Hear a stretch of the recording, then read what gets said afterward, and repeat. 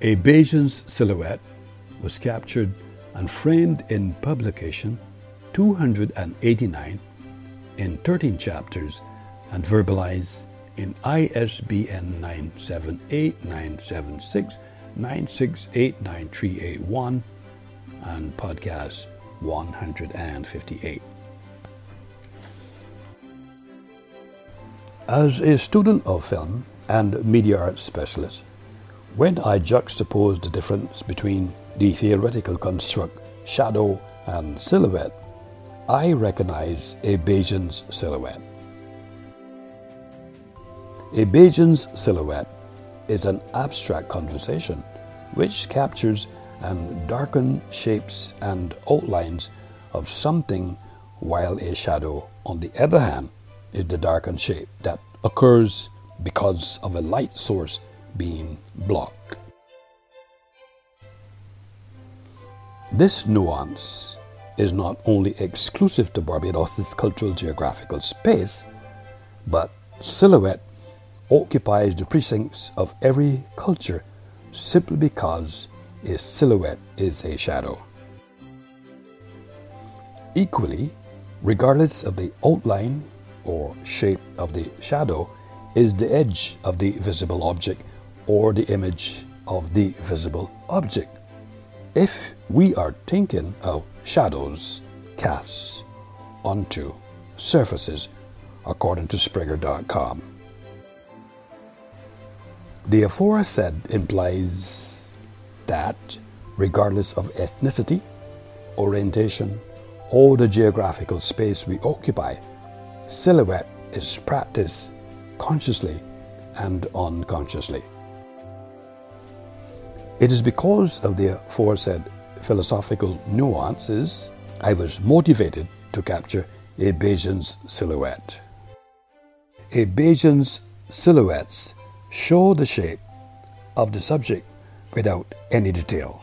Silhouettes are particularly useful and work well as symbols in logo designs, according to zilliondesigns.com. And it also sets the tone and tenor of this conversation. J. Rushford arrives on the scene and makes the telling point. I quote, "The silhouette is recognized in philosophy and art as a peculiar means of identification and knowledge, not just through its creation of a visual," end quote. Rushford's purported theory seemingly synchronizes with another theory, which suggests that a shadow is formed when a light from a light source is obstructed by some object. However, when a shadow is formed, it happens due to absorption of all light by an object from a light-emitting source. As a result, a shadow is produced, which is due to absorption or absence of light, hence black in color. Silhouette lighting means lighting being emitted from a pan-channel sign graphic, which has the open side of the channel facing the wall or sign face it is mounted to, thereby silhouetting the sign graphics. This is sometimes called a halo effect, according to lawinsider.com dictionary. A case in point. Earth blocks the sun's light from reaching the sky above you. No light means no heat. That's why nights are almost always cooler than days. Shadows exist in space too, according to NASA.gov audience. Linguistically speaking, these words can be used interchangeably. For example, outline, contours, profile, delineation, form, shape, figure, shadow features, lines, curves, and configuration for the word silhouette. It should be noted that silhouette is a noun and a two-dimensional representation of the outline of an object as a cutout or configurational drawing, uniformly filled in with black, especially a black paper, miniature cutout of the outlines of a person's face in profile, according to dictionary.com. Did you know the name silhouette is a girl's name? And it means shadow outline. In this space, we observe origin and usage. For example, the noun silhouette comes from the name of an 18th century French author and politician, Etienne de Silhouette. Although Etienne de Silhouette gave his name to the word silhouette, making it an invention, the connection between the historical figure and the word's original meaning.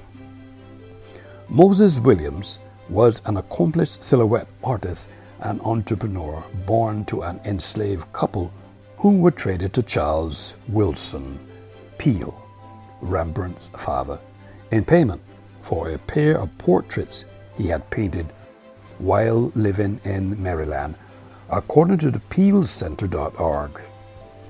Silhouette portraits are also called profiles, shadow portraits, and likenesses. Silhouette art has been around since the 1500s, but it got its name in the 1700s from the finance minister of France, Etienne de Silhouette. He enjoyed cutting out profile portraits as a hobby. Over time, the art form took on its name, according to julieblanner.com. In America, silhouettes were highly popular from about 1790 to 1840, according to cutarts.com. Prior to the advent of photography, silhouette profiles cut from black card were the cheapest way of recording a person's appearance. Silhouettes were a popular art form in the United States in the 18th and 19th centuries because they were accurate, inexpensive, quick to make, and easy to send to a friend or relative, according to AmericanArtSci.edu. There are three basic silhouettes: the stack, the European, and the American cut, according to sunsentinel.com. A silhouette is made by using a light source to cast a shadow. The shadow is then cut around to make an outline of the person. The subject sits in front of a light source, creating a shadow. This shadow is then drawn around and cut out. Emil Pakarkles advocates that there are simple techniques to make sure your silhouette photos always look amazing, especially when you shoot against the source of light and also hide the sun behind your subject. He also states that finding interesting and unique photography subjects and pay attention to the outline of your subjects. He further adds that you cannot see facial expressions, just the outline. You set the exposure manually, especially if your subjects are moving. Try taking photos in burst mode so you can pick the exact right moment later. When you're shooting against the sun, you'll often have issues with the sun blowing out large parts of your photos. Lens flare can also be a problem when you take photos directly against the sun. While lens flare can sometimes be used for a creative effect, more often than not, it's a good idea to leave the sun out altogether by hiding it directly behind your main subject. When using the sky as the background, look for interesting patterns and formations in the clouds to see how you can juxtapose them with your silhouette to create a truly unique photo. Shooting from a low angle, greatly improve the surroundings of your silhouettes because it allows you to position your subjects against unique backgrounds. While most silhouette photos are taken outside, you can also capture unique silhouettes indoors as long as you are shooting against the source of light. One of the common use of silhouettes today is that they make great symbols and icons because they are simple. After we have digested this information, I presume that the logical question to ask, how do you make silhouette art? According to stylebyemilyhenderson.com, you take a photo, take a side profile photo of a subject against a white wall, upload the photo, tape paper to the computer and trace it, cut it out, glue onto black paper, glue onto final background paper, and sign and date it. When the proverbial dust is settled, as a student of film and media arts specialist, after I juxtapose the difference between the theoretical construct, shadow, and silhouette, I recognize a Bayesian's silhouette. A Bayesian's silhouette is an abstract conversation which captured darkened shapes and outlines of something, while a shadow, on the other hand, is the darkening shape that occurs because of a light source being blocked. The nuance will continue to occupy the precincts of every culture indefinitely simply because a silhouette is a shadow. Therefore, regardless of ethnicity, orientation, or the geographical space we occupy, consciously or unconsciously, every global citizen will experience silhouette. Importantly, the outline or shape of the shadow is the edge of the visible object or the image of the visible object.